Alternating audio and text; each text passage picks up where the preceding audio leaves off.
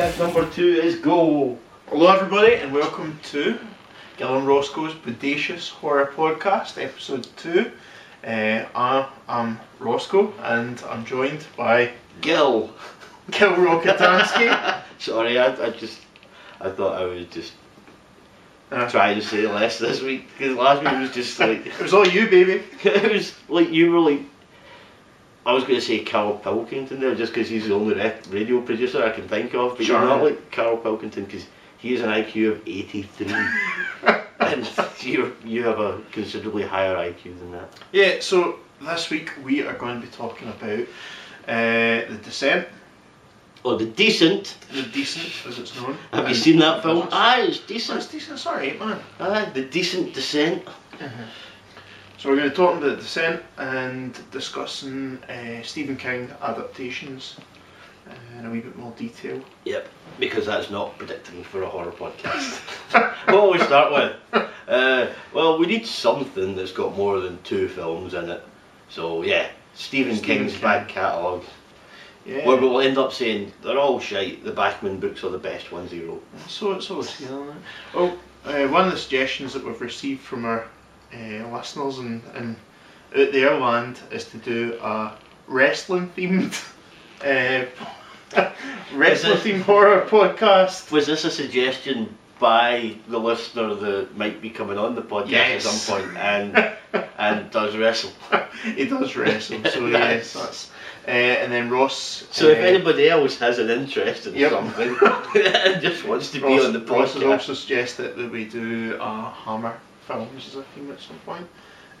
So all these things. If you get any suggestions, feel free to get in touch with us. Stop talking to the couch. Sorry. Talk to the microphone, I'm not talking to the microphone. Okay. You're always talking to the face hugger, man. Yeah. So. The Descent. You've rewatched it this week. I haven't because that was my idea. So I come up with ideas and then don't follow them through. Yeah. But I'm just checking what year it was. 2005. 2005. Yeah. But I wasn't expecting much of it the first time that I watched it. I thought, it's going to be another people in a cave running about and getting picked off, which it kind of is in a way, but it's so much more enjoyable. It's not shitty and cheesy, and the creatures, I don't think they've ever even really got a name. I think they are just... Throughout they get called crawlers. Aye, they kind of call them crawlers, but there's not really any. But that's just a rotten name. It's not the best. That's wrong. I thought they were really good.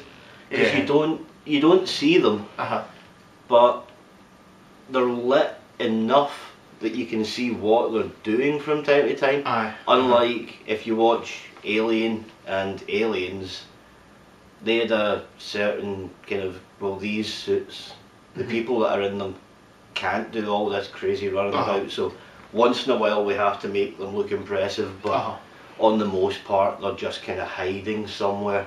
Yep. But the crawlers, they're mental.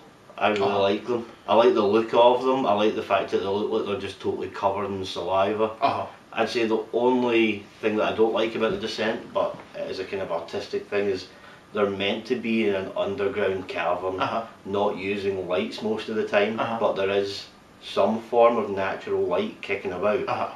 And the crawlers are meant to be blind because there's no natural light there. Right, sure. So you do get people that are walking about without a torch, not bumping into things, and the screen's not just pitch black. That would have been good. I would have watched that. Yeah. I think they explained that a wee bit during the film, and they mentioned the effect of natural light within the cave was caused by phosphorus from the cave walls. Oh shit! So they did. So they explained that a wee bit there. But it's still quite bright. Oh yeah, absolutely. A lot brighter than I'd imagine it would have been, really. Yeah, it's brighter than you would expect to cause something to be blind. Yep. Mm-hmm. Yeah, with it down. You know, if you can see people walking about, you wouldn't expect that staying there for a long time would make you completely blind. Yep. Yep. But should we give spoilers at all? Because wasn't much to spoil, is there? I mean, well, I don't know. Have you seen the second one? I've not seen any of this. I only found it today that there actually was a sequel. So yeah, there's a third one as well. I think as well. Is there? Yeah, part 2 and 3. But I've seen part 2. I thought that part 3 was still not made. Oh, is it ongoing? Right. But yeah, Wikipedia shall inform me in a second. But yeah, what did you like about The Descent then? I loved it. Loved it from the get-go. Really liked the start with a very fast-paced death sequence straight away, with the husband being knocked off pretty quickly, leaving this brilliant all-female cast. I really liked the incident in the car with the big bit of metal. I was like, yes! I'm generally not a big fan of things like that, but I felt it worked quite well. And then all the way through, there's the next moment that comes that we're presented with as the lead character. I think it's Sarah. Yep. Waking up in hospital. She detaches, rips off her monitors in the hospital, and all of a sudden you just see her flatlining, and it's just great because just that total foreshadowing of everything that's about to come forward. And later on as well, you see a stag that's the first thing they come across is a stag that's been mutilated, which, like, for her is a kind of flashback. Yeah, absolutely. And then she has kind of flashbacks as well in the caves. I can't remember if she does them more in the first one or the second one, but there's a lot in the first one. There's a lot of really, oh yeah, my life has been shit, and then seeing what her dead family. The flashbacks that we got in this film tended to be our daughter's birthday party. But they're not done in a cheesy way, really. I didn't think that they didn't seem like they were put in there just to make you go, oh look, remember the start, she's been through all this horrible stuff. But I like the fact that everybody did kind of pussyfoot about her throughout the film as well, because they hadn't really seen her for a year because of all her crazy trauma. And the fact that she, as far as they're concerned, could still be a bit mental and might snap or just break down, and this is like the weekend when they're trying to bring her out of her shell. And I think the first thing Holly, the Irish girl, says to her is something along the lines of that she'll have 1 million babies or something like that. Like an alien she makes one joke, and straight away Sarah just turns at her and says, "What do you mean by that?" And it was a comment just about something to do with her being a bit of a thrill seeker, but she's almost as if she's already quite defensive. But yeah, the rest she knows that they're all just trying to be overly nice to her, and she doesn't want that at all. But it's great how they're all reacting to each other, and I think it's rare in films for you to really get that kind of realistic kind of discussion between people, and that kind of realistic friendship that's existed, that's maybe not just as tight as I think it's the same in Dog Soldiers though, Neil Marshall's previous film, because I thought a lot of the dialogue in that was a lot more realistic. Even though it's a completely unrealistic premise. It's been a long time since I've seen Dog Soldiers, but I loved that film. It's so good. You can relate to just about every character. But the awkwardness of her whole life in the Descent does also kind of set up the entire premise of the film, because the only reason they end up in that particular cave is because her friend wanted to do a nice thing for her by having it being, I've found an uncharted cave. And that was it Jodie, her name? Let's to the internet. To the internet. It was Juno. Sorry. Juno. Yeah. Juno was really annoying. Didn't really like Juno at all. Was. But also, it was nice that it was a film with an all-female cast that wasn't. It wasn't stereotypical in any way. It was. They all were believable. You know, there was. Their girls' weekend was like a girls' weekend would be.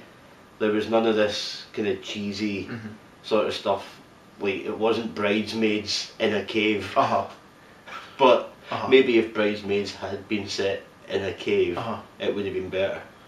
And Wilson Phillips could have been like the monsters at the end. I don't know if you've seen Bridesmaids. I've not seen Bridesmaids. At the end of Bridesmaids, there's this bit that's meant to be the big payoff kind of thing that involves Wilson Phillips standing and singing a song. I don't know. I just I felt it was really well. The characters were really well developed. There wasn't any unnecessary exposition or anything like that. It just felt exactly. Everything in it is required. Yeah, absolutely. There's nothing that's too much in it, and the accidents are nice and believable as well. Yep. I like the fact that someone gets really extreme rope burns. Well, Juno actually. Spoiler alert! It's been out for what? It's been out for 7 years now. Juno accidentally stabs Holly in the leg. Yeah, with a pick. Yeah, with her friend's pick. With I think it's got like a keychain on it that says "Live every day," which is it's your last. Yeah, which was kind of Sarah's motto at the start. It's a thing that her husband said quite regularly. And then Sarah obviously finds out that this has happened. And then stabs Juno with the exact same pick. Yep. So, yeah. But she stabs her in the leg. Yeah. So that the... Oh yeah, sorry, Juno stabbed the other. Oh yeah, that's right. It's Juno that gets stabbed in the leg. Right, that's right. But Juno has murdered somebody in the cave. Pretty much. But I also like the fact that at one point they end up in the Crawl's toilet. When was that? I must have missed that bit. Maybe that's in the second one. Right. But there's a bit where she's in kind of mucky water. Oh yeah. Everything, and one of the crawlers comes along to the ledge just above it, turns round and shits right into I missed that. Did you know those? Oh, I'm missing out. That's... But when I was just looking up there, I noticed that the crawler design between the first and the second one does actually change. Right, really? Yep. In the second one, they're a bit more bat-like. Right. Okay. But yeah, the first one's got that brilliant scene in it where Sarah is underwater, and she's under the kind of pool of blood, and she rises up, and it just looks absolutely majestic. Yeah. Yeah. There's something quite sexy about a woman covered from head to foot in blood. No, not so much. It doesn't work in True Blood. Yeah. They've got a character in the last series of True Blood who keeps appearing head to foot covered in blood, totally naked. Just not sexy at all. Sarah in The Descent. It's not just the fact that she's just looks like she's about to kick ass. It's got that kind of... It's like the Arnie moment. It definitely is. It's like Arnie in Predator when he's all covered in mud. That's it. That was... So you were saying about the design between the two? Yeah, there's a slight change in design, which I don't know, it's probably not all that important for an audio thing, but you can have a look at it. See, on the first one they look more like the Fluke monster from the X-Files. Yeah. And in the second one they look a bit more like the Bat version of Dracula from... Yeah, absolutely. I have to say I prefer the first.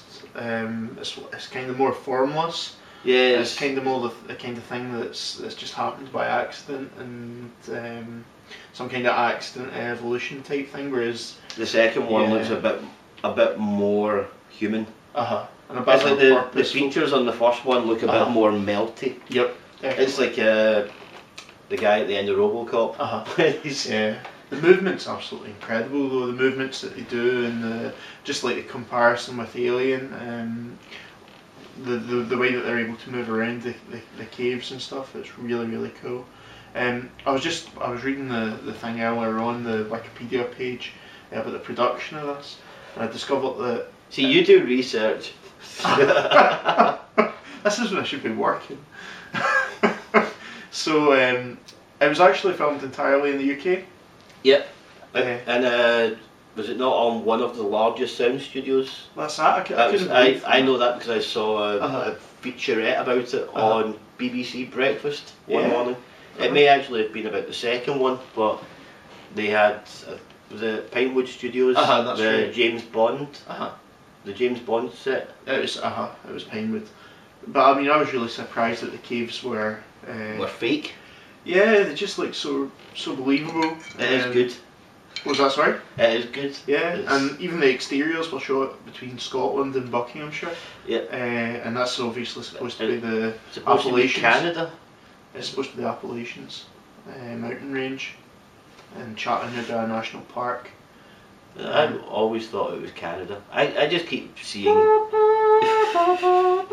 I keep seeing trees in films now and I go, that's Canada. Canada, yep.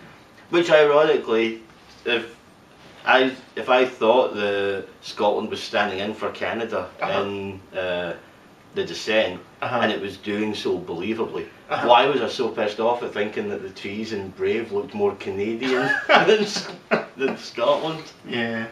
Yeah, maybe. So when did you go and see Brave? Did you speak about that last week or? Yeah, I think that was maybe touched on when I took my mother for her birthday to go and see it. Yeah. Right. That was good. Saw it in 3D. Yeah. Because my local cinema is dirt cheap on a Tuesday. That's that. That's not why I took my mother. Well, it's your birthday, I'm going to take you to see a cinema. Talking an awful lot about your mother in this podcast, girls. That's because she just phoned again. Do you think that she wants to be a guest on this podcast, I'll bet you? That's lovely. That'd be really good. That'd be cool. Funnily enough, I hadn't actually spoken to or about my mother since last Thursday. Right. So what do you make of the ending of The Descent when we get to Survivor Girl and she's emerging from the caves? I don't know if you remember. Well, you see, because you've seen both. Because I've seen both of them. What happens is Sarah is she wakes up and she sees natural light flowing through the cave. Yeah, because she's just lying down waiting to die, isn't she? So she wakes up and she realises that there's natural light flying. She has a hallucination of her daughter as well that kind of makes her look about, and then she finds the entrance the crawlers have been going in and out of, well, one of them, and then comes up through the grass. That's right. And is there a guy there? She gets into the car and drives away. Then she gets out of the car to be sick, and her friend is sitting there with her face caved in, and the passenger seat. So you realise that it's all a hallucination. And then basically you see the final scene is her sitting next to a torch, and imagining that it's her daughter on her birthday. Yeah. And it pans back and we can hear the crawlers getting closer and closer and closer. Yep, I remember it now. But the second film does pretty much feature most of that cast as well. So what happens in the second film? I don't really want to spoil it for you if you haven't seen it, to be honest. I really liked it. Well, some people... I can understand why I saw that Holly was credited as being in it, which I thought was crazy because I couldn't understand how somebody could be in a sequel for... Because she's not dead. There are people in the second film that you thought had died in the first film. And they do eventually get out of the caves. How many of them get out of the caves? 2 of them, I think. It's been a while since I watched it. But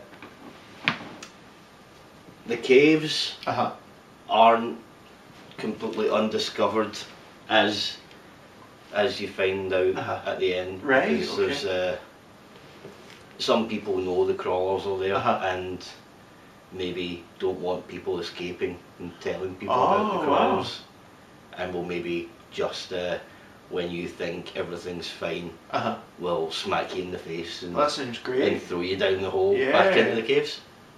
So is there definitely, did you say that there's a third movie, a third installment There's nothing mentioned about a third movie. Possibly got that right. But given the ending of the second one, I think it'd be quite good if they didn't.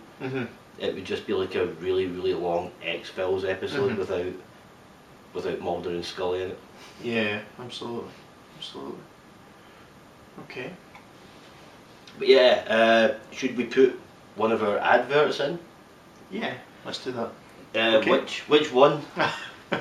Because okay, we'll cut this out. Okay.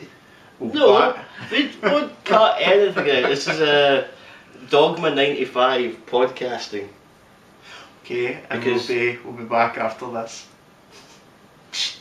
After what? We haven't put an advert in yet. So you can stop? No, we haven't put an advert in yet. You should tell people what the adverts are. No, just fire it on. No, tell people. Oh, that's my point. But then we get to say hello to the people that we're running the adverts for. No, do that after. Alright. Keep it professional, sunshine. Right. We're a show that is ostensibly about horror. Booby bouncing. Yeah. Is that what it was? From The Running. That monkey was Benson. He had sex with Kim Cattrall. Open your mouth so I can fill the void. Rats are gross. For Eastern Yeti have smaller feet than... So like what are we supposed to learn from that? You're like, shit, this is the one with the really fat guy. Yeah. Damn it. Okay. They gave each other a Dutch rudder. It was fine. Apparently you've never been to nakedandy.com. Those are flaps, not I got doors. changed. Woody. Anyway. Who's Woody? It's a whiker with a booty. It looks like Mike's jerking it over there. We're gonna class it up now. After that smut. Shows are most popular by the way they smell. You're a real black hole right now. He sure is. I'd bang him. The horror of unreleased Beach Boys songs. There you go. Are you referring to my labia right now? Nope. Night of the Living Podcast. NOTLP.com.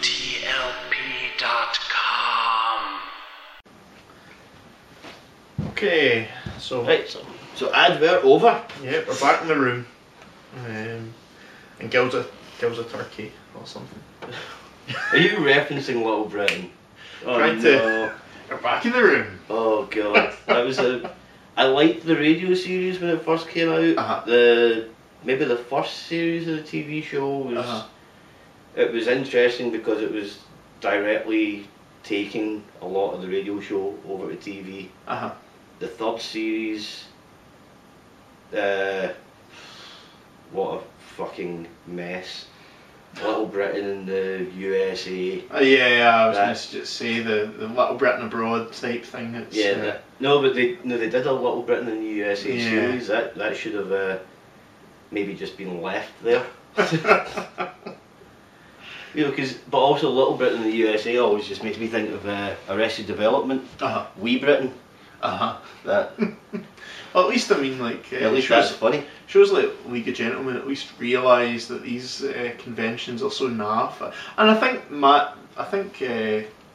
what's their names, David Walliams and Matt Lucas, I think they're aware of how naff these conventions are too. Yeah. But it doesn't seem to stop them from doing really crap things. Yeah.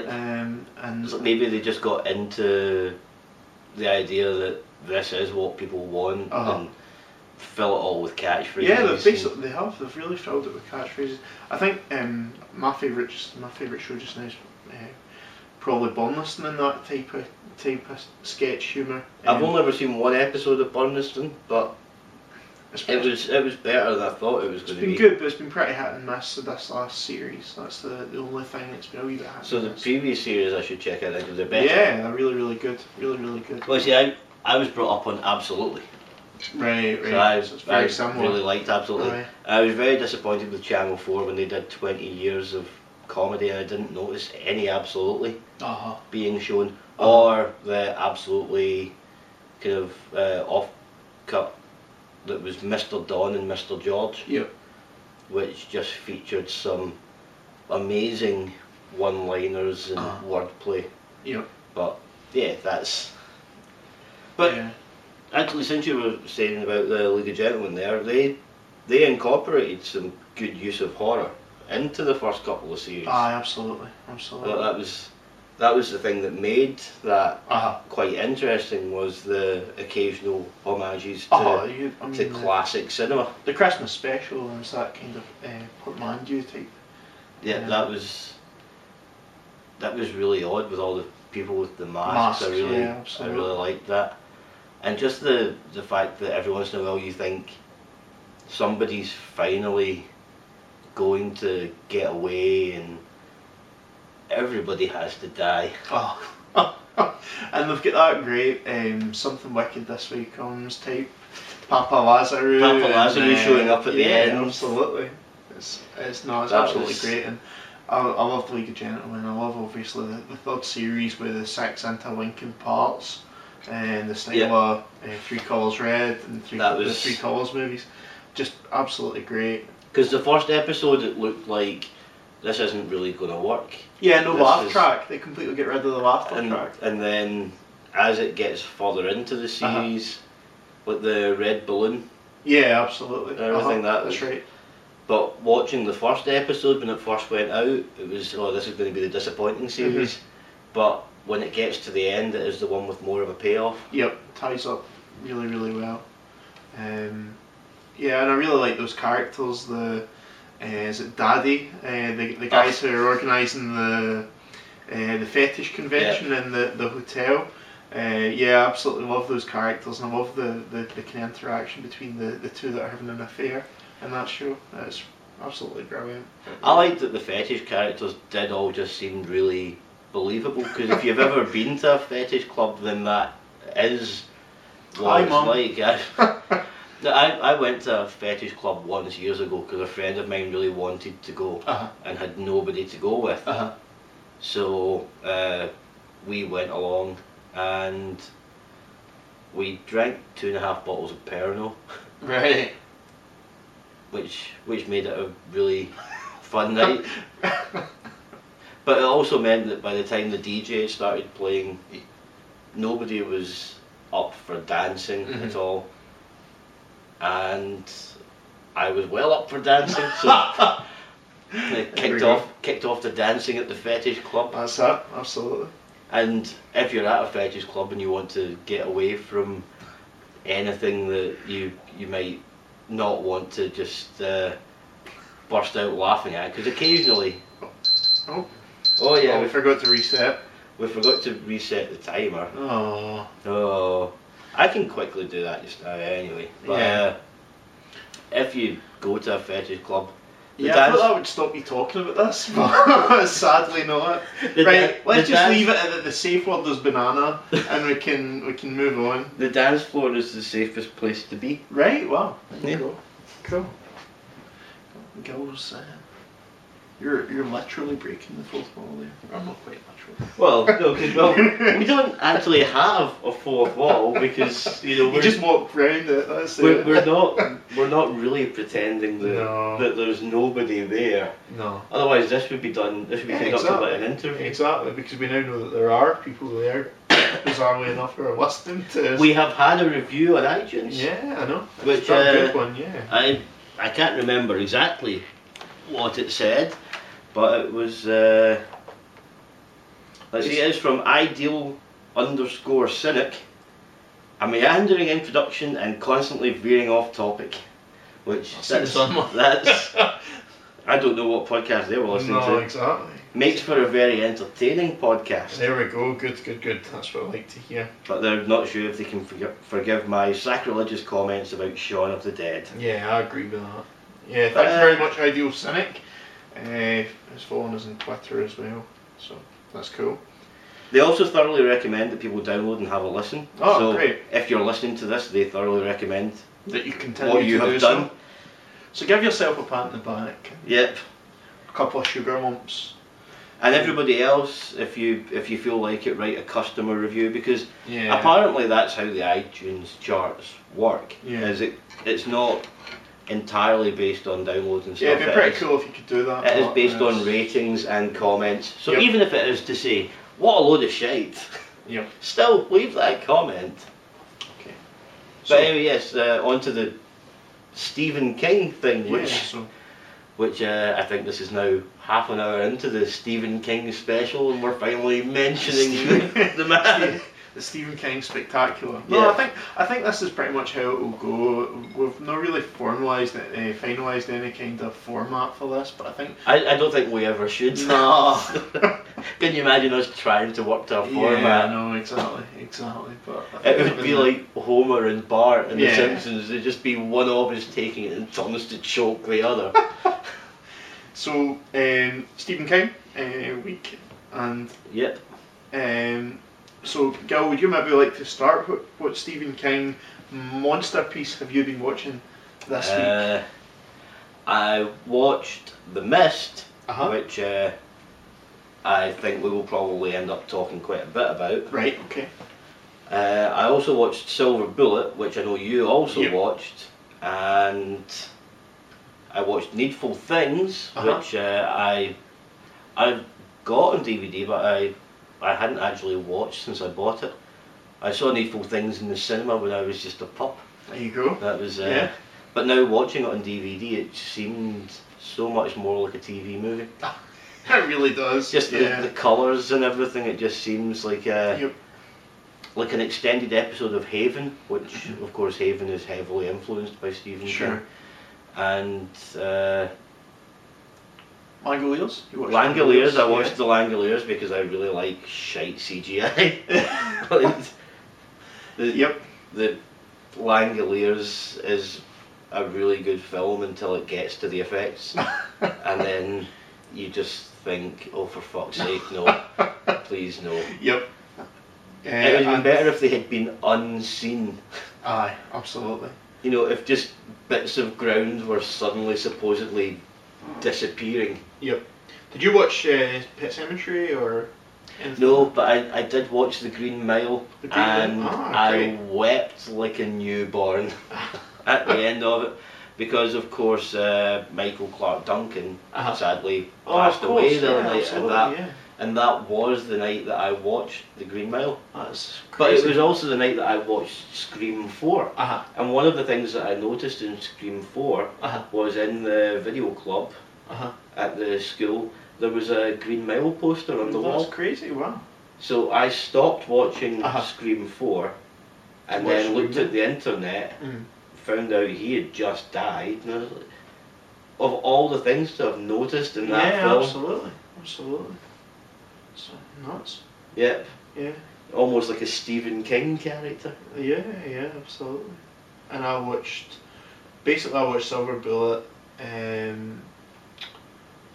Langoliers, and Thinner. I was hoping to catch Salem's Lot. Salem's Lot is a classic. Yeah, I've only really watched the first half of that, and I also had wanted to watch Storm of the Century, but I couldn't get a stream of it. I really like Storm of the Century. I've never It's been actually so seen long since I've Storm seen of the it. Century. Yeah, it's been a while. But I think of all the Stephen King films that I watched, the one that I hadn't seen for the longest time and really enjoyed rewatching was Silver Bullet. Yep. Even though it's different to the book. Oh. And How does it differ from the book? well, in the film, you don't really have any idea of time Sure. taking place, but in the book it takes place over the period of about 9 to 12 months or something. Right. like Okay. I really should research things on Wikipedia Yeah. more, but I'm pretty sure That's that okay. the werewolf killings tend to take place on holidays, Right. Okay. like Valentine's Day, and the werewolf actually, I think, gets, because in the film the reason he's got the fireworks is because the fireworks display's been cancelled, That's right. and his uncle says... Is his Uncle you can, Red? I could never work out what he says. His uncle... No, he's just his Uncle Gary Busey. His Uncle Gary Busey, yeah. His Uncle Gary Busey His says... sexy teeth. There you go, you can have your own, like, 4th of July. I'm pretty sure in the book it's the 4th of July that that takes place on. Yeah, I really liked the thing that he said after that was so that the good guys can win. So that the bad guys don't win the day, which I thought was really cool and really Stephen King-y. I thought that was really cool. I also like the fact that all the way through it kind of throws you off where you think that at the end the werewolf will die by being impaled on the wheelchair. Yep. Because the wheelchair is called Silver Bullet, yeah. But of course, I thought it was a really nice touch, and I didn't think they'd actually go back to having a literal silver bullet. Yeah. So I kind of thought that was what was going to happen. Also, in the voiceover, just mentioning that there's all these different werewolf mythologies, and the only thing that they do all agree on is silver bullets. That was nice. Yeah, absolutely. I mean, that was a young Corey Haim as well. If anybody's not seen it. Right. And I've still never fully understood how he climbed the tree. Yeah, absolutely. But you saw that he climbed quite frequently, and he was able to be quite ambulant and a lot of different ways. But I mean, there were plot holes there in terms of the way that he was able to get around and stuff. But yeah, I thought it was such a. But did you notice the kite that Brady was flying in that scene? That was a smiley face. It was a smiley face, which just made me think of the stickers in The Howling. Right. Because that's in the. It brought to mind Thinner for me, because regularly there's all the way through it there's balloons with smiley faces on them. And Thinner. Would The Howling not be before Thinner? Yeah, I hadn't thought of it. 78 or something. Yeah. That was when she has to go into the porno booth. Right. And it's denoted by a smiley face. Right, okay. I love The Howling. That's Joe Dante. And the female werewolf. I always remember when I was a kid seeing the transformation during the sex scene at the fire and thinking, wow. Now when you see it, it's just a little hand-drawn animation type thing where all of a sudden they just both turn into wolves. Yeah. But yeah, I don't know if maybe The Howling is the thing that made me think goth girls were cute. Sure. So the transformation scene in this movie, I don't remember I remember the transformation back, which I liked. You don't see a transformation by the Reverend at any point, but there is the mass transformation at the mass. Oh yeah, that's brilliant. That was actually really good. Yeah. Because all the way through the film you just think this is very much a kid's film, but the design for the werewolf itself, and then the transformation and stuff like that, even though there's not a lot of gore throughout the film, but there's quite a bit of gore for a movie that, for me it reminded me of, not to anything like the same extent, but it reminded me of the Toxic Avenger, in the sense that the Toxic Avenger is essentially a superhero movie, but it's completely unsuitable for anybody to watch. Because it's so violent, whereas this, it seemed like a kind of kids movie, but there's so much violence in it that you couldn't realistically... Like the fake head with the hunting party. That was quite funny, where the man gets dragged under the fog, and then you see the top half of his body coming up again, but it's like a paper mache head that then just gets clobbered off. Yeah, it was great though, I really liked that. And Locke from Lost was playing the sheriff, which was really good. It was nice to see him. Yeah, with hair. Private Justice. That was also that. I don't think there's as much of that in the book.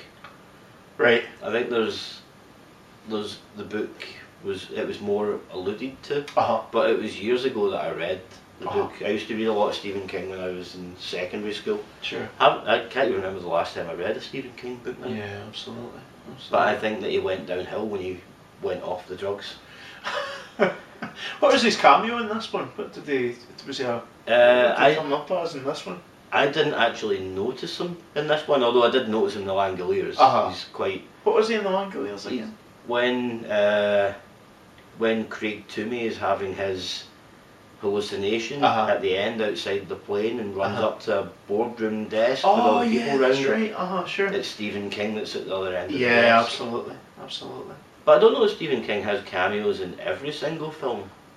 The vast majority, even even if he's just like Thinner, he's in Creepshow. Creepshow is obviously his biggest. Yeah, is it Jordi Verro? Where he plays Jordi Verro, the guy that finds the meteorite, and he's chastising himself for being so stupid as he's turning into a big hairy moss monster. That's right. And then blows his own brains out, or his mossy brains all over the wall. Yep. I have Creepshow on DVD. Yeah. Somewhere. I like that one. I like Creepshow 2 as well, with the Chief Woodenhead and all that type. What was the one with the mummy story, with the film being shot out in the woods and the guy's dressed as a mummy? I don't know. It might not even have been one of the Creepshow ones. It was one of the Tales of the Crypt, perhaps. It might have been something like that. But there's a guy dressed as a mummy who receives a call that his wife has just gone into labour. Right. And he's trying to get to the hospital, but his car breaks down, and he's trying to make it through these spooky woods, and people start trying to attack him, thinking he's an actual mummy because he's still in full costume. But then he eventually makes it, and it's like the mummy is a daddy. There you go, beautiful. So we've got Father's Day, The Lonesome Death of Jordi Verro. This is Creepshow 1. Something to Tide You Over, which is the Ted Danson one, which is pretty cool. The Crate, where a mysterious, extremely lethal creature is unwittingly freed from a crate in this classic monster story. What a brilliant synopsis. Yeah, absolutely. The crate, a mysterious creature is unwittingly released from a crate. And they're creeping up on you. A miserly businessman is disgusted by both germs and insects. Finds himself helpless to stop them. Yeah, that one was great as well. That's nuts. And Cat's Eye. Cat's Eye is a Stephen King collection as well, isn't it? That was young Drew Barrymore. Yeah, it was. That's right. And that with the cat. Yeah. Is it? Yeah. Where she's the little girl that the troll was trying to steal her breath, and it's all from that. Don't let cats sleep on you. But I think that goes back to when kids would be severely asthmatic and stuff, of course. And cats would lie on them for comfort, and then asthma attack in the night, dead child. Yep. So people would think that cats had stolen their breath, but he twists it around that the cat is protecting that was the kid's great. breath. Really cool, and I love the character design in that as well. So if you have a child, put a cat on it at night. Tuck it under a layer of cats. That'd be like the new put a donk on it, put a cat on it. And that Cat's Eye's also got the one where the guy has to walk around the building. He gets caught sleeping with. He gets caught sleeping with a businessman's wife or something like that, and then he's told he'll let him away with it if he can walk around the side of the building. So that one was really good as well. Yeah, because he used to write really nice things like that were. It's like an almost comics mode kind of thing. Yes, there was always something disturbingly realistic about him. Yeah. I think that was the Stephen King stuff that I always preferred. And then No More Drugs, Not a Good Man. Yeah. So we also watched Langoliers. Yep, The Langoliers, of course, isn't actually a film. It's a television miniseries. Yep. That I'd seen it a few times. So when I put it on, I fell asleep for about half an hour. Yeah. Didn't really miss anything. This was the first time I'd seen it. Was it? Yeah, that was the So first were you time I'd really seen it. enjoying it until the effects came in? Exactly, well that's what I said was the first 2 hours I was loving it, and then just like an hour in, 2 hours in, I just was like, oh man. It's this is- like a scary meatball advert. Yeah, meatballs with teeth. Yep. Yeah, that was really disappointing. I mean, all the way through there was like terrible effects with the plane, but I really liked the But you can forgive that. Yeah, absolutely. That's- I really liked the mystery. I liked the characters, with the exception of the Stephen King character, the guy from Quantum Leap. Dean Stockwell. Yeah, Dean Stockwell. I usually really like him, but in this he was too kind of. He knows too much. Yeah. That's the problem with Langoliers is that It just doesn't sound convincing when he's speaking. It was. I mean. It was, yeah, it's just all of a sudden the Dear entire plot boy. of this film has occurred to me. Yeah, absolutely, You're absolutely. like, well, it's just as well you were asleep on the plane at the time. So it was. I think they were kind of trying to go for a Stephen King / Sherlock Holmes type character, and really, I think it was poorly cast from that point of view. Yeah, the love story doesn't really But when they're work. trying to say, really? Did you not like the love story? I wasn't really as keen on I the love love story both the because, love stories. I really liked both of them. well, I don't know. I think that the love story from the two younger ones is more obvious Yeah, absolutely. because she's kind of hot and he's ginger. Yep. So he's punching above his weight. But I liked- so many different levels there. I liked Nick. I liked the British. Yeah, with Her Majesty's Her Majesty's Andy Man. yeah. What did he do to the IRA? That's that. That's- That's that. Yeah. And then makes up for it with daisies. That's that. He's the best. He is at what he does. You cheap bastard. Yep. What he does It's- isn't very nice. Yeah. So Outside the church. I know, but there was pothole. There were a number of plot holes there as well in the Langoliers with, well, for example, why if they're flying over Denver, why can't you see anything in Denver? Why can they still see mountains? If the Langoliers have already cleared that area, or I think that's probably not the correct name for them, but if the meatball No, but creatures, the Langoliers is meant to be Craig Toomey's that's the characters kind that- of yeah. boogeymen. So I think type we name. can call them the Langoliers with Yeah. it. Yes. But Because we're not going to bump into them. yeah, exactly. They're not- exactly. And But even if you did, they're not going to go, you got our names wrong. I really liked the Toomey character, and I liked the way he was shot Yeah, through he- most of it. I thought it was really cool, and particularly when you see how he sees other people, and they're these kind of purple creatures with cling film around their faces. That was really creepy, and I really liked that. He's a man who has been broken by his father. Yep. Just over and over and over again, to the point where he might be successful, but he's completely dysfunctional. Yep. And then his one act of rebellion is just to go, fuck it, 43 million, I'm going to buy something that's worth nothing with that, and then I'm going to get on a plane and go to a business meeting where I shall laugh. And you're like, well, yeah, you kind of want him to get to that meeting. That's how the film should end. Is that they do get back and it turns out that they're on time for them all to go, Craig, now's your big moment. We've arrived just before the flight departs. Get on it. And just for the end of the film, just to be him naked in a boardroom, just smeared in feces and banging a chair off his face, shouting, I don't care. That would be good. Maybe that's how Frank Darabont would have altered the ending if he made the Langoliers. Yeah. No, it was I really enjoyed it up till the end, and it just kind of fell apart from there. Yeah. In my view, and I felt the ending kind of didn't really work either. It was a nice, it did work, but it didn't feel like a satisfying conclusion.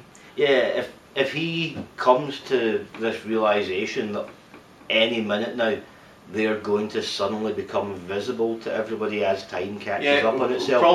Why not? We should really explain that they basically go through a the Aurora Borealis takes them back in time by 10, 15 seconds. minutes. Seconds. Was it seconds? Yeah, I it's thought just it was a meant to be very, very short period of time.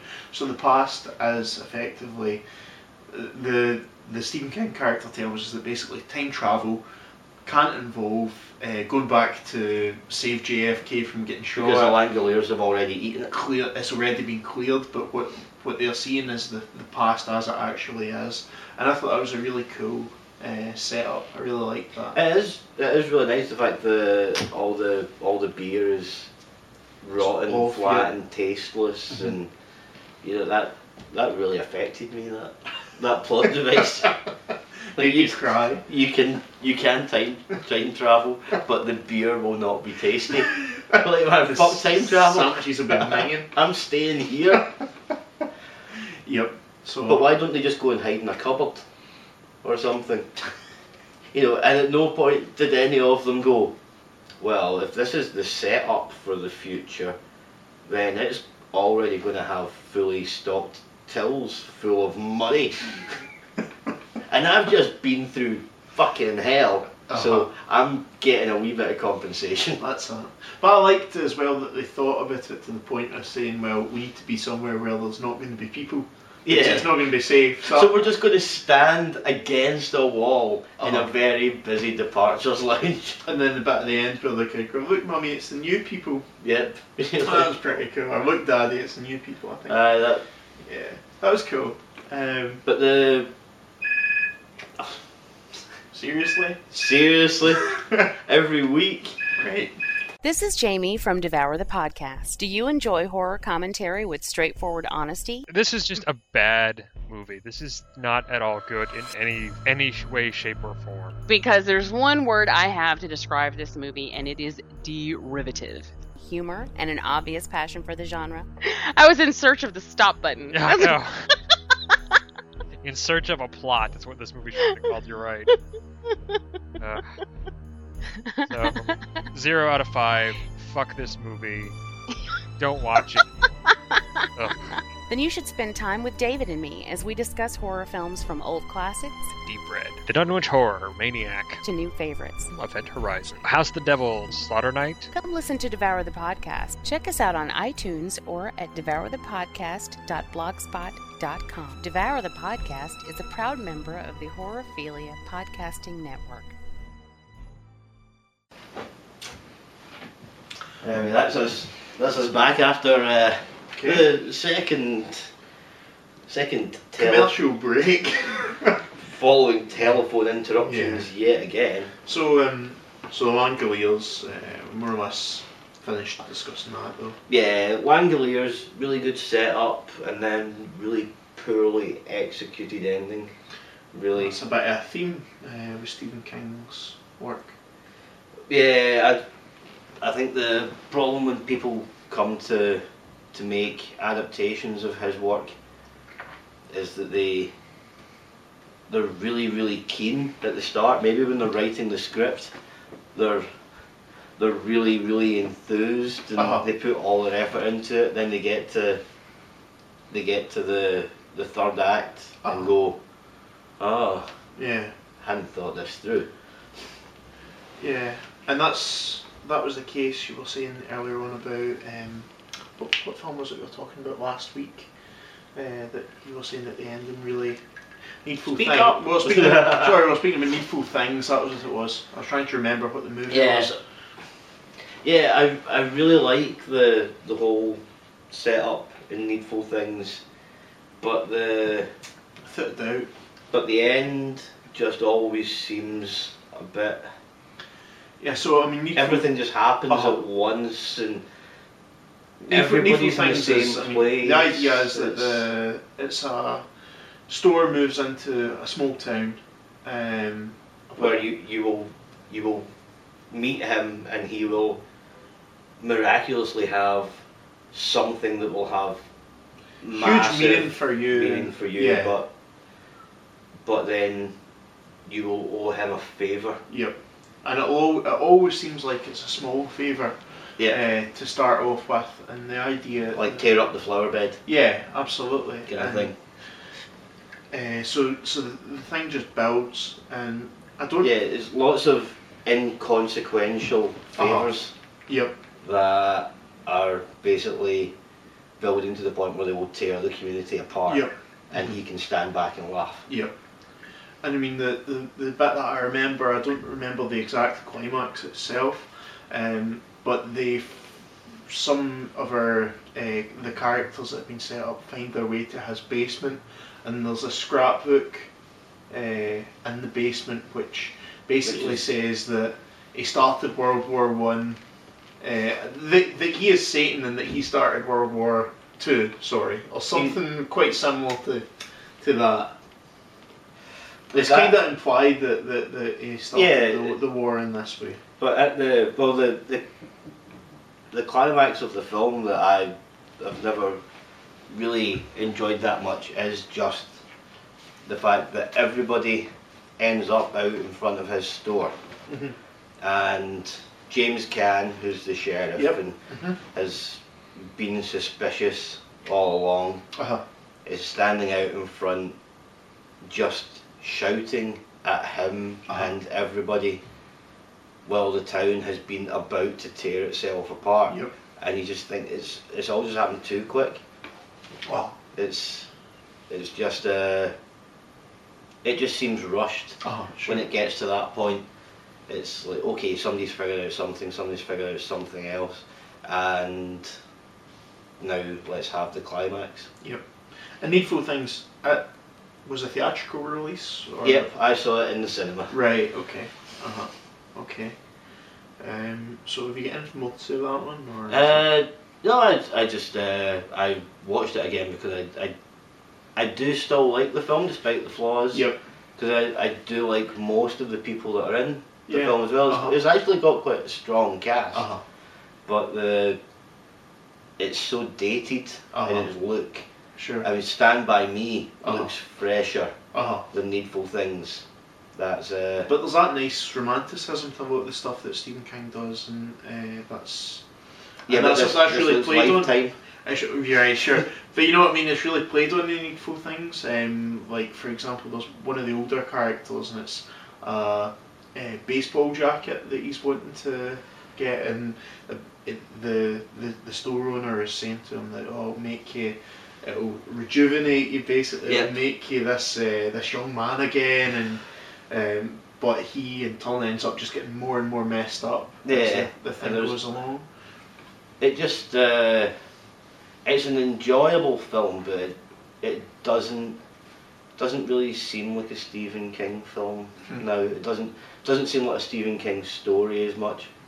When you get to the end and everything just becomes a bit too Murder, She Wrote type thing, and it has I think one of the things we were talking about last week when we forgot to record stuff was the introduction of William Gaunt, the owner of Needful Things, is that he turns up in town. What is wrong with you? How can you remember this stuff? In a black cat. What is your problem? So, Jeez Louise. I tested borderline. That doesn't surprise me. Not the Madonna song. Right, okay. But yeah, okay. Have you ever been to Minnesota? Are you an excellent driver? No. That's the test. I did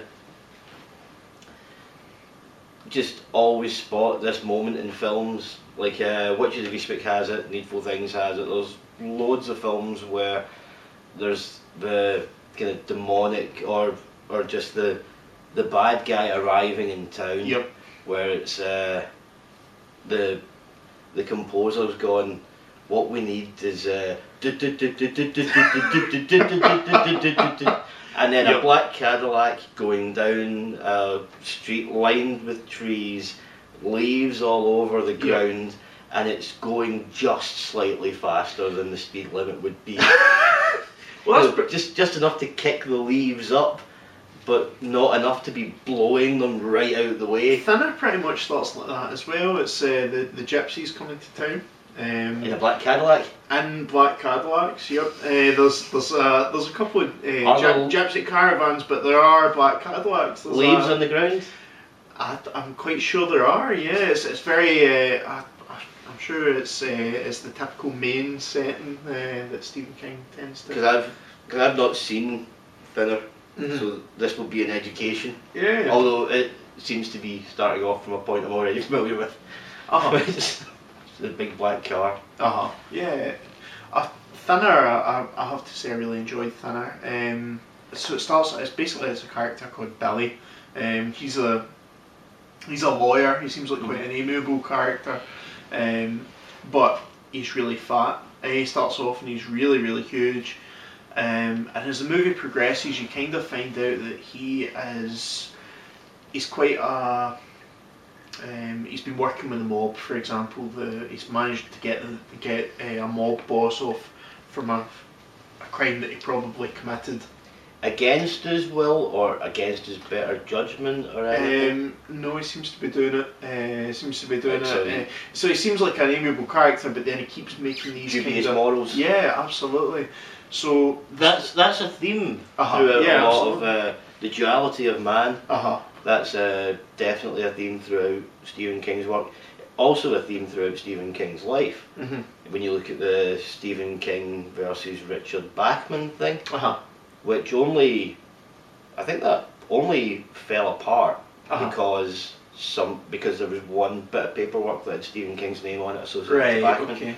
And that's how they ended up having to say that Richard Bachman had died of cancer. What was actually released by Bachman? What books do we recognise as being? Running Man. Right, wow, okay. Misery was meant to be. Right. And The Dark Half was supposed to be a collaboration between Stephen King and Richard Bachman if they'd been able to keep the whole charade going long enough. But yeah, the Bachman books was released as a compendium, I think, after he had supposedly died. Okay. So, Thinner, this reprehensible lawyer, he is driving home from a party that's presumably been paid for by the mob with his wife, and we're introduced to the gypsies, the gypsy characters who are Native Americans, I think, as well, which is I don't know. It's kind of it's kind of strange, but they mention coming to the country, but there's definite kind of overtones throughout, so it's strange. Regardless, they are robbing Stephen King's pharmacy. So Stephen King is the pharmacist, and the head of the gypsies, the king of the gypsies' daughter, who herself is a really old woman, leaves the pharmacy. She is really old. I thought you were going to say is a really beautiful young woman. No, there's a beautiful young granddaughter, but no, great granddaughter, I think. But she leaves the pharmacy and she gets run over by her character Billy, and basically the whole thing is he gets cussed because he's fixed. So is it a hit and run? He doesn't. Basically, he's stopped and everything, but the courts, the police, and he have conspired to basically get him off with it. So the story basically follows round about that. The old gypsy basically puts a curse on him, says Thinner by stroking his face, puts another curse on the judge. He turns into a lizard man. Does he touch his face and go lizard? Lizard. He touches his chest and goes lizard. And then the third one, the police officer turns out and gets some kind of mad acne. Mad acne, that's what she says. She strokes his face. Mad acne. Yeah. So that's where it goes, and the whole thing is just the kind of moral tale with it's got a nice EC twist at the end as well, because the wife has been cheating on Billy while he's been away. So yeah, it's really cool. And does the curse get lifted? Can the old lady lift the curse? We'll not go into that, because it's really cool. No, just please really tell me, because I want to know if I can accidentally... The curse can be lifted. Right, so if I run over... But it needs to be passed on to somebody else. Oh, that'll be fine, I can sort that out. I'm just interested in this curse that makes you thinner. Yeah, absolutely. If I can get that for just a week or two, so, then have it lifted. Yeah, you can pass it on to me, and then then you can get the Ponzi scheme. We just have to never pass it on to Ross Gilchrist, because he would just turn invisible. Yeah, So I really enjoyed Thinner. I thought it was really cool. A nice short story type setup, and a nice ending. Is it based on one of his short stories? I believe so. I think sometimes that's when the adaptations work best, is because the adaptations by Frank Darabont are very lengthy films. Are any of them under 3 hours? What one's his Darabont one? Shawshank, Green Mile, and The Mist. Right, okay. I think they're all about 3 hours really long. Some of the most successful ones then. Yeah. Yeah. Well, I was surprised The Mist wasn't successful, considering the collaborative history of the Was that not successful, no? Well, it wasn't.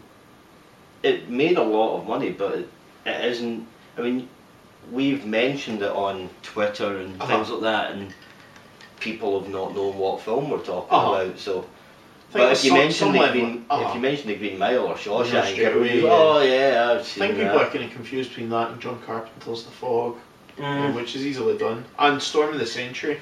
Those 2 films are quite similar in that sense. So it's The Mist is kind of linked to other writings by Stephen King as well, supposedly, because in the Dark Tower series, there's supposed to be the place where the monsters come from is mentioned in that, and that's maybe what the army are experimenting with at the start of The Mist. So it's meant to be that they accidentally bring through. But then there you go. Now we've moved on to The Mist. What did you think of? It's been a while since I've seen it, Callum. You leave this in your capable Did hands it? Today. And Do you remember when you watched it? I watched it on release. In the cinema? Not the DVD release, but yeah. Because I don't remember it being in the cinema. Otherwise, yeah, I remember it being in the cinema because it was quite a big deal, like in terms of the podcasts that I listened to people talking about it and getting quite excited about it. Or see, I don't listen to many podcasts. Sure. Sadly, I will maybe start listening to more now because you've pointed a couple out to me that I have listened to and quite enjoyed. Yep. But they've got girls in theirs. Where's our girl? Seriously, where's our girl? Yeah, absolutely. But yeah, The Mist. So it's basically a shopping a department store for most of the.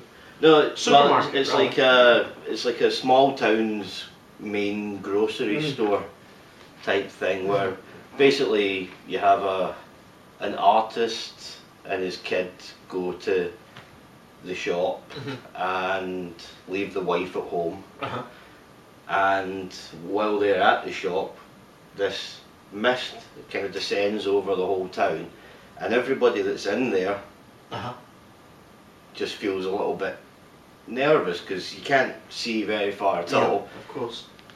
And then other people are arriving, and they all decide that they'll just kind of hang about for a bit and wait for the mist to clear, and then these weird creatures start showing up. Yeah, vagina tentacles. Vagina tentacles. Amy Morris said in the Night 11 podcast, but yeah.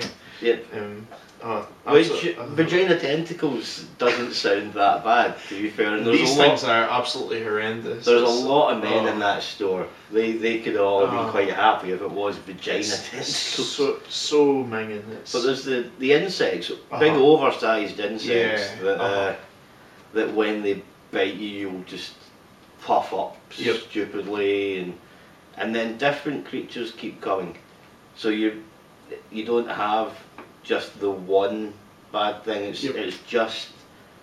It's basically the lower life forms from a massive universe. That's where it feels like at first, where you've just got kind of insects, and which is a really cool idea. It's just totally overblown in size. But it then has the division of the people in the store. Because there's a woman who's very convinced that this is all down to God. And then you've got the people that are like, are you crazy? Sure. But look outside, that's not something God made. Yeah. But you can't really say too much about it without just giving away massive bits of the plot. And since so many people haven't seen it, I think they really should watch it, because it's one of these films that's really, it's slow, and you do kind of invest in characters, and then when it gets to the end, you just sort of go, what the fuck? Yep. But that's not how the book ends. The book has a different ending, and then Frank Darabont had the idea of changing the book, and Stephen King really likes the change that he's made, which isn't always the case with his films. Like the Running Man doesn't have Stephen King's name on it, it has Richard Bachman's name on it. Right. But I think that's maybe because the film of The Running Man that came out, fuck all to do with the book, really. Right, okay. It's so different from the book that they've taken ideas from the book and gone, let's make an Arnie film. Yep. Which doesn't necessarily work. Sure. And in fact, the character actually dies at the end of the book. Right. But you can't have. Has Arnie ever died in a film? I like how you had in a film. He's died many times in real life, and this is over and over again. But never in a real life. Never in a film. But never. I can't think of any films in which he dies. No. Can you imagine if you had Arnold Schwarzenegger and Sean Bean in a film together, where it was meant to be a buddy cop movie? Yeah, absolutely. It would just be five minutes of buddy cop movie, and then the rest of it would just be Arnie, because Sean Bean always has to die quite early.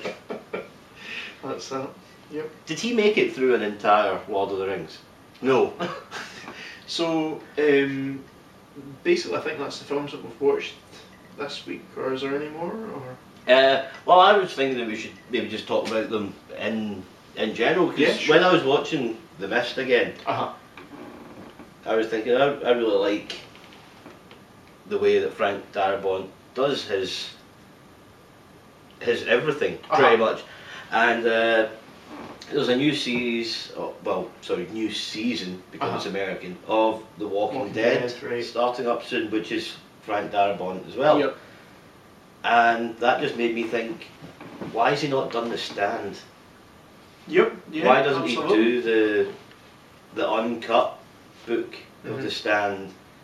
Because The Walking Dead has shown that he can quite easily create the empty towns and empty cities and everything that would be required for The Stand. That, when you read The Stand, you think anybody making this film, that's going to be their biggest struggling point, is all these empty places that he's now using in The Walking Dead.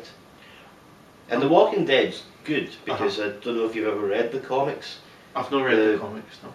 I've watched the series. I've watched maybe about 2/3 of the second series and all of the first series. So.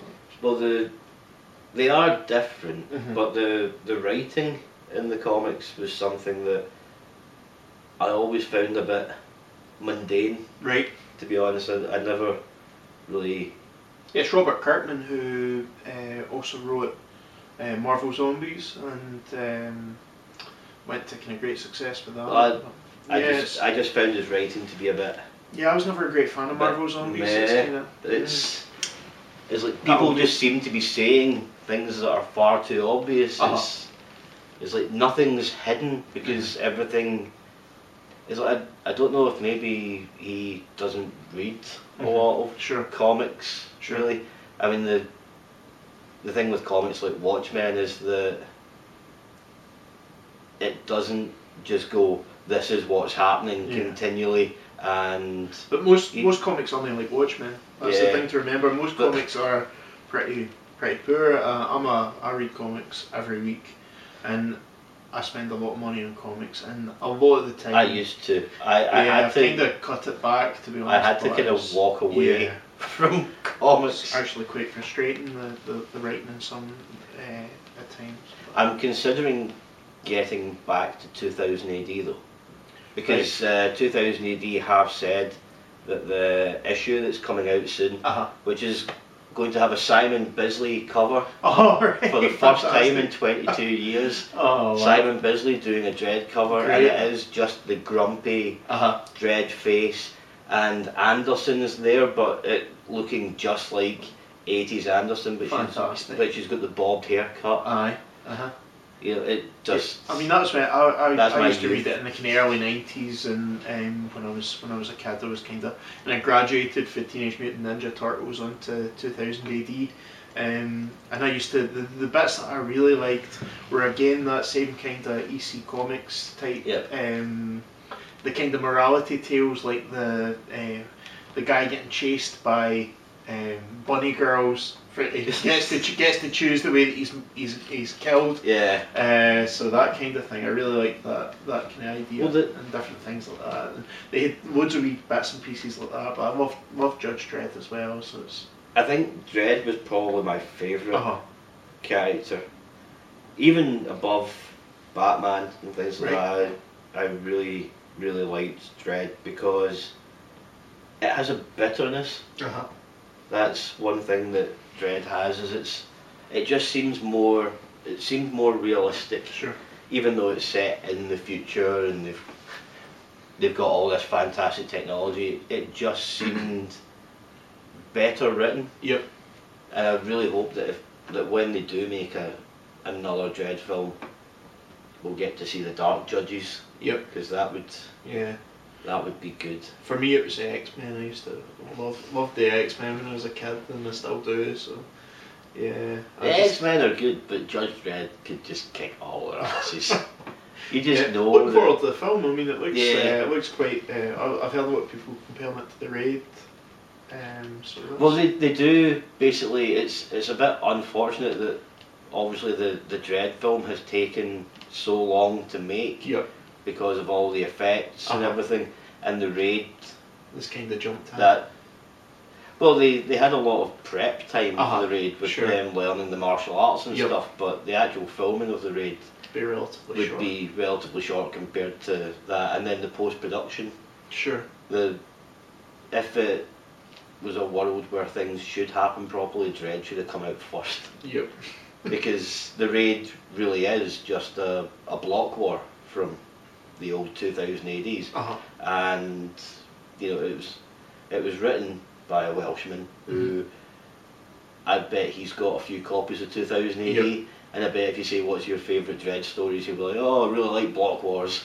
Yeah. Oh yeah, but you've just gone and made a Block War when they were making a Dredd. So is it written by a Welshman, really? Yeah. Wow. An Indonesian film, but written and produced by a Welshman. Nuts. Yeah, with music by a member of Linkin Park and somebody else. Bizarre. Mike Shinoda from Linkin Park, and another guy did the soundtrack. Okay. But yeah, it's I think the Welshman's surname is even Evans. Right. I think it's Gareth Evans. It might even be Gareth Evans. I'm now going to have to look Don't up come on. The Raid Redemption on Wikipedia. Okay, so back to Stephen King. Have we got anything further? Any further comments to? Everyone should watch Maximum Overdrive. Did he direct that? Am I correct in thinking that he actually directed? Did he? I think he did. That's one of those weird ones, because I remember the person that said on Twitter, Johnny Monolith, he didn't believe me when I told him that Clive Barker had directed the original Hellraiser, and that's why it's such a shit film. But I'd never paid attention to who directed Maximum Overdrive, because you don't pay attention to it, you just watch it and you love it. Stephen King directed it. Yep. Well, he should direct more of his own films then. And even though I'm not a big AC/DC fan, that soundtrack totally works. Great. In every single bit of that. But yeah, I will still find The Raid. Okay, that's cool. Yeah, I mean, you were wanting to thank a bunch of... just probably an idea to wrap up just at that. Yeah, I will tell you how long we have. We have about 3 minutes for all the wrapping up stuff. No worries. So just want to thank everybody very, very much for listening, especially Gareth Evans. As it honestly written and directed by Gareth Evans. I feel quite racist. I lived in Wales. It's hell in a cell. It was horrendous. But hey ho. That's the name That's of the past. next film in the Raid series. Yeah. The Raid. Hell in a so Cell. just thanks very much to everybody for listening and subscribing.